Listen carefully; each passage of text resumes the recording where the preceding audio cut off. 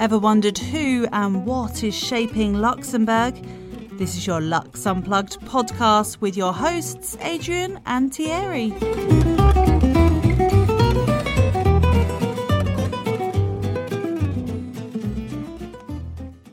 Hi, I'm Adrian. Hi, I'm Thierry. Welcome back to another episode of Lux Unplugged. This time around, we welcome Martin Philipp, Chief Innovation Officer at Dockler Holding. What did you learn from our conversation with Martin? Well, I'd heard of Dockler before, and this indirectly. They are well known for their first product, Jasmy.com. As our listeners will hear, Dockler is a holding company with a lot of businesses in their portfolio. Most notably, they are the creator of TechBall, a sports equipment that is today promoted by globally known players such as Ronaldinho. Who would have guessed this was all engineered in Luxembourg? Very true. There are many secrets in Luxembourg, as it seems. But now, without further ado, our conversation with Martin Philipp, Chief Innovation Officer at Dockler Holding. Martin, thanks for joining us here on the show. Thank you very much. Before we kick off our usual show, we would like to know a bit more about our guests that appear on our podcast. How would you introduce yourself? Thank you very much. It's my pleasure to be part of this initiative, and happy that there is such an initiative in Luxembourg. My name is Martin. I'm Chief Innovation Officer of Dockler Holding. I've been with Dockler Holding almost 10 years now. I was born in Belgrade, in Serbia. Then I spent my life, most of my career, most of my education in Hungary. I studied in Hungary. I studied IT engineering and specialized in cybernetics and robotics. I never really went to that direction in my career, but I think it was quite interesting and useful educational path. And then I started working as a software developer. That was my first job back in Hungary. Then moved more to management roles, project management, specifically in IT project management. I was driving digital transformation for one of the big, public state companies in Hungary. And then 10 years ago, I joined Dockler as a project manager. Just applied for a job which I found on an advertisement, and this is how my career started at Dockler. I was part of a small team. I would say that my journey in Dockler was really interesting because I've been in quite a lot of different roles, and I think that's also what is interesting about our company. There is always room to evolve into certain directions where you want to be, and as the company evolves, my position have evolved into various roles. But I would say the groundbreaking part of my career in Dockler was when we introduced agile methodologies. Currently I'm in charge of innovation, which means that I'm more or less a person whose job is to think forward, to think what will our company look like in a couple of years, technology-wise, but also culturally. Was there a particular choice why you chose this career when you started out? Originally, it was not my plan. I applied in Technical University of Budapest to be an architect, and I was even accepted in the university. I was always passionate about computers. I had a computer when I was 10 years old. Maybe this passion for computer science can be turned into a profession, and that's why I made this choice to go to an IT. Now going back to Dockler, so the business you're involved in today, for our audience, how would you describe its activities? Dockler has an interesting story. It's not really describable in a simple manner. Dockler currently is an international holding company which employs 1,300, 1,400 people, has around 70 companies in the group, highly diversified.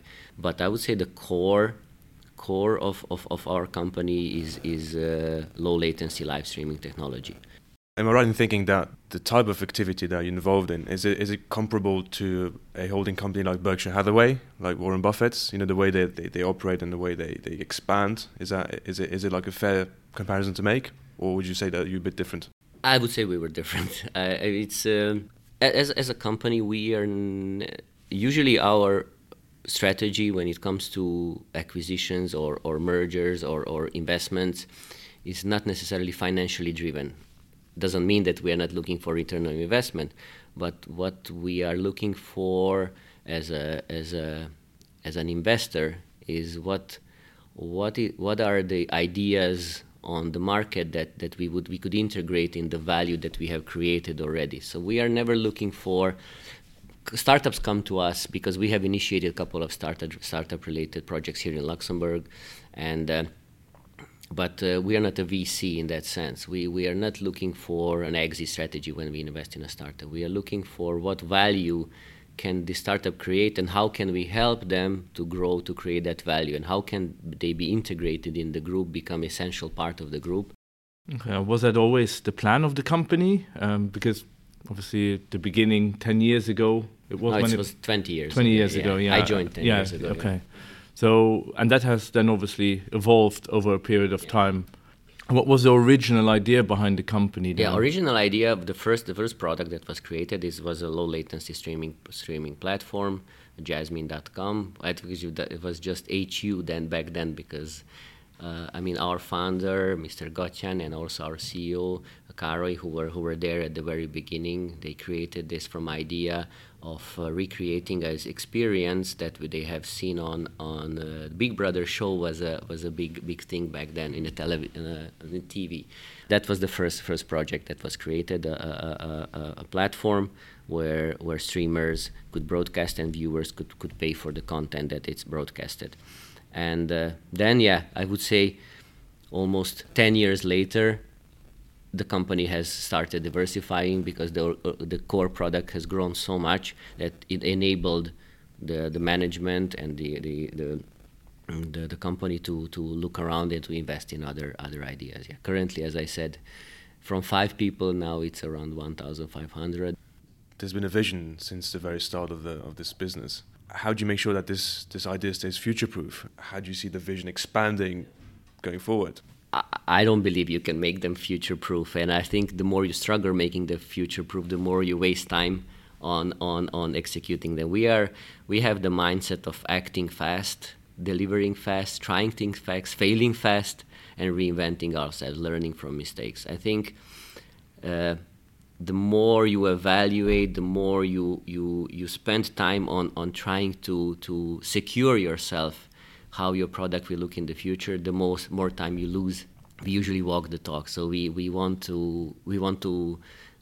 launch our products as soon as possible, and we evaluate them on the fly. One of the things that some of our developers are sometimes not complaining, but I would say they are a bit anxious about the fact that when the new feature is out, it goes out. And then we see how it's happening, even though we know that it might have a impact on the productivity or it might even backfire. It might even crash the system. Of course, we have systems to prevent that technology-wise, but still we are quite brave when it comes to experimenting with new things. But that allows you then obviously as well, if something isn't working, to just remove it quickly again and work on it and come up with another idea. Yeah. And is that the part then where innovation comes into place, where you have probably quite a big team where loads of different ideas come, but obviously only a small number of them come to fruition?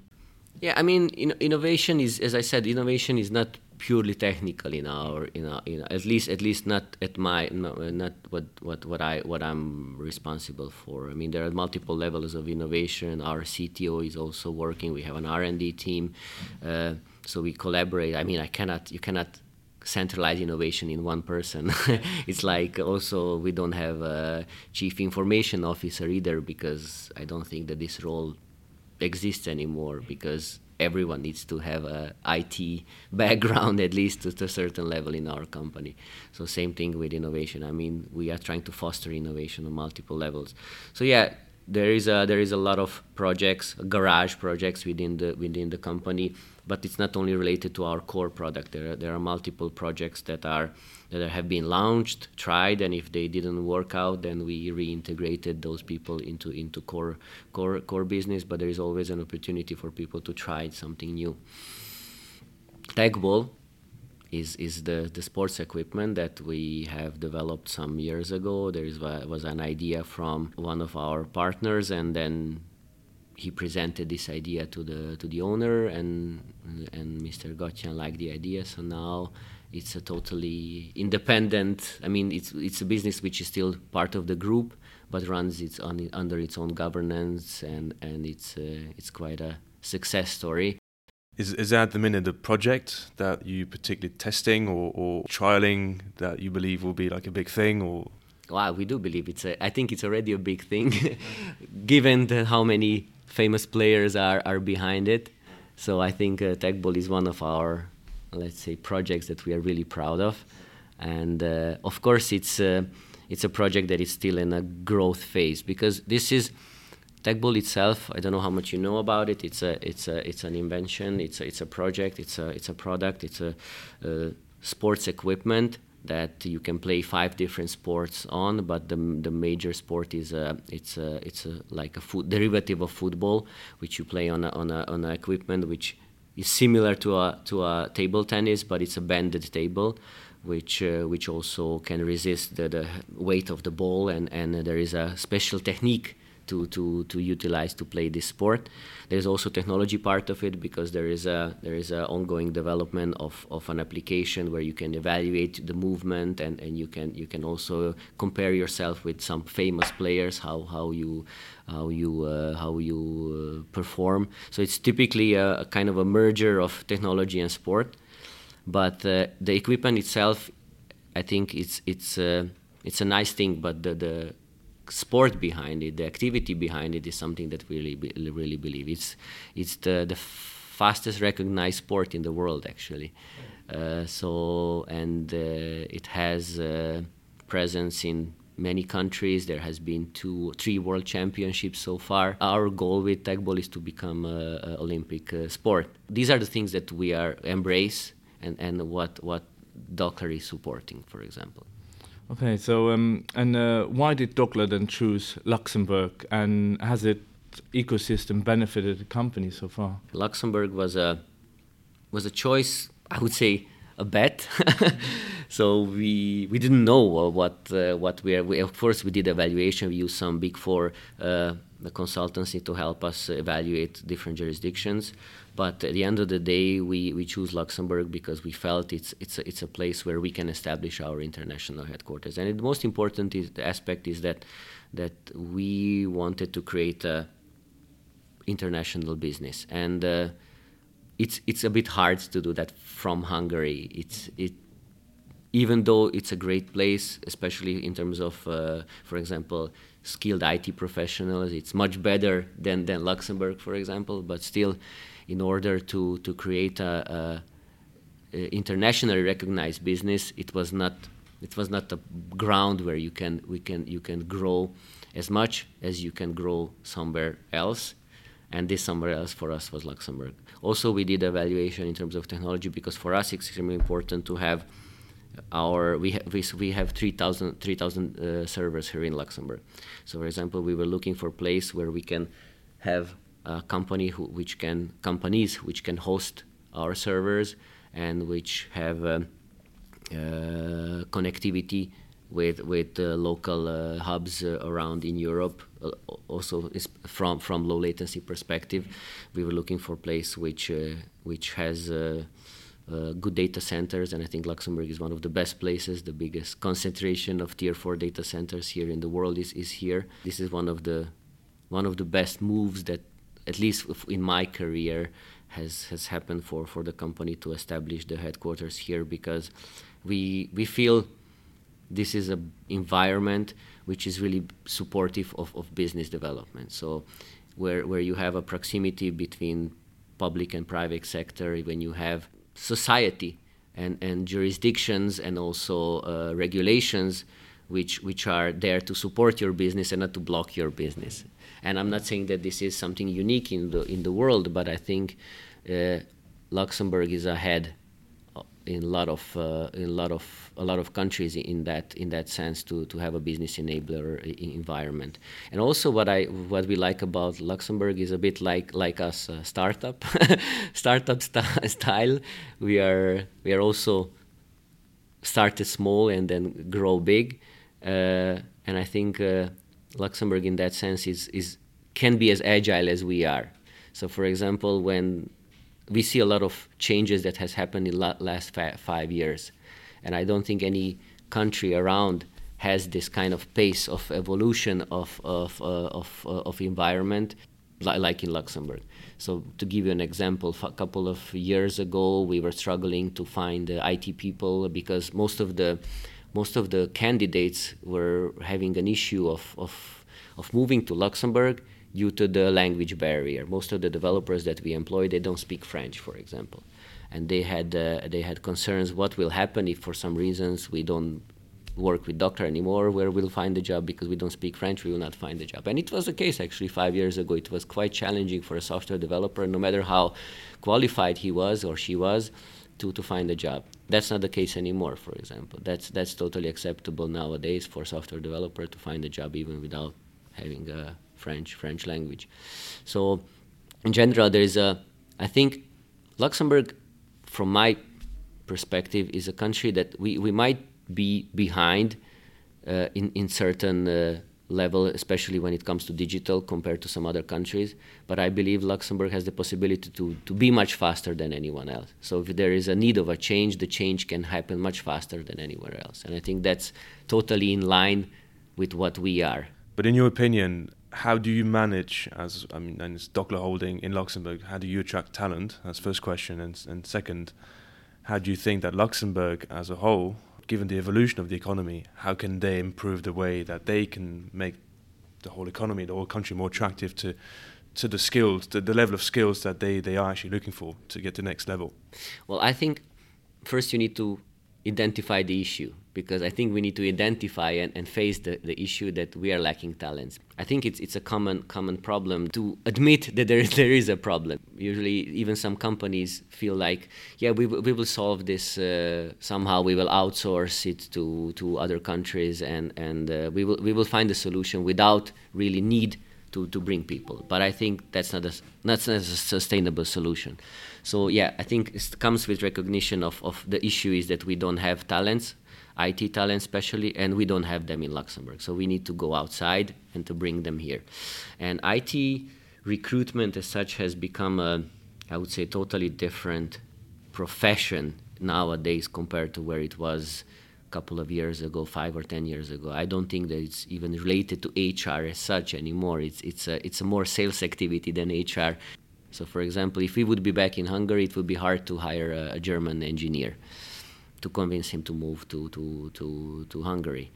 In Luxembourg, it's a bit easier. It's not easy though either, but it's easier. I would say that Luxembourg is a really attractive to those candidates who are, 40 between 30 and 40 years old, who are establishing their families or plan to establish a family, because in that case we have a great selling point when it comes to attracting these people. And even in the case when we moved to Luxembourg in 2013, 2012, I had a discussion with all of our developers one by one, and we still managed to convince, let's say, 75% of the people to come with us to Luxembourg. Some of them decided to stay for whichever family-related reasons, and most of the people have chosen this in a mindset. Okay, I will come to Luxembourg. I will come here, make enough money to buy a house in Budapest or I don't know, wherever in Hungary, and then we will go back with my family and move back there. These people are still here, and their kids are now 7, 8 years old, and they speak 3 languages that their parents don't understand. So now there's a bit of a challenge to drag them out of this environment and go back there. So actually those people who have, and I know so many people who have come to Luxembourg for a certain amount of time, and then we will go back. So they're all still here. And even those employees that we have hired here, especially software developers, who have left the company, they are still around, and this is, I think one of our good contributions to the society, to bring IT talents. If they are for some reason not working with us anymore, they're still on the market in Luxembourg. Can you tell us a little bit about your social responsibility projects then? Yeah, I think we are quite visible when it comes to social responsibility, and I think it's important to explain why we are doing this. I mean, and this comes mostly from our owner, Mr. Gotyan. We have achieved a lot in the course of last 20 years, and the company has become quite a success story.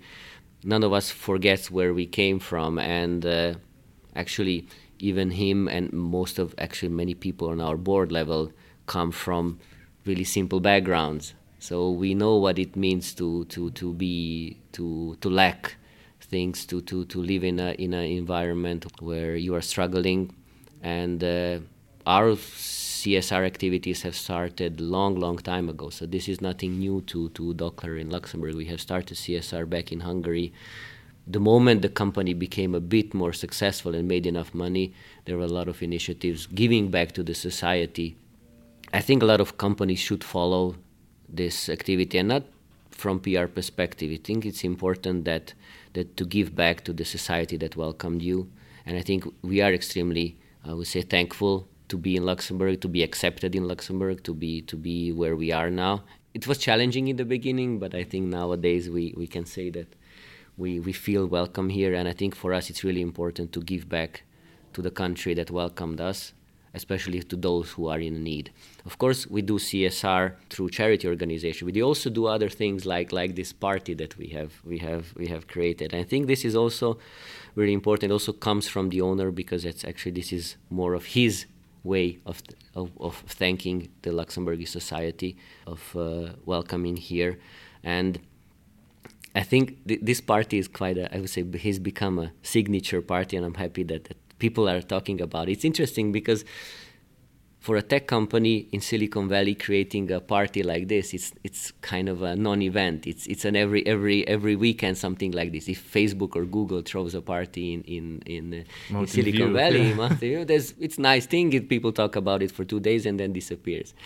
We here are in a kind of a lucky situation, because when we create something like this, which I would say it's nothing special, but I believe it's special for this country, then it's all over the place, and people know about it. But as I said, this is explaining who we are and what we represent, and we personally like to party and we like to welcome people who are also like-minded like us. To wrap up this conversation, You've spent a few years now in Luxembourg. I'm not sure if I should consider you as an expat or not anymore. But what are the things that you like the most about Luxembourg? Well, I still consider myself as an expat. I don't know when is the time when you move to non-expat definition. But for me, Luxembourg was a big step forward, big change, in a sense, because I've lived in former Yugoslavia and Serbia, then I lived in Hungary, and Luxembourg for me was a big difference. So I would say it's a cultural change. Let's see, a couple of things that I really like about this country is the diversity of people that live here. If people ask me where's my home, I know it's now. Even though for me home is a bit tricky definition, because I've lived in many places, so I don't know. I always feel home where I feel most welcomed and most comfortable. And currently, that's Luxembourg. Might not be sometime in the future, but I think this is for now. Martin, thank you so much for taking the time to speak to us today. We look forward to having you back in the near future to talk about your further trial and errors on the project you'll be working on. But definitely appreciate the time you've spent with us today. Thank you very much. Thanks for listening to the Lux Unplugged podcast. Please share this podcast with friends and family and leave us a review on iTunes. Also, please don't forget to visit our website, luxunplugged.com. And see you next time.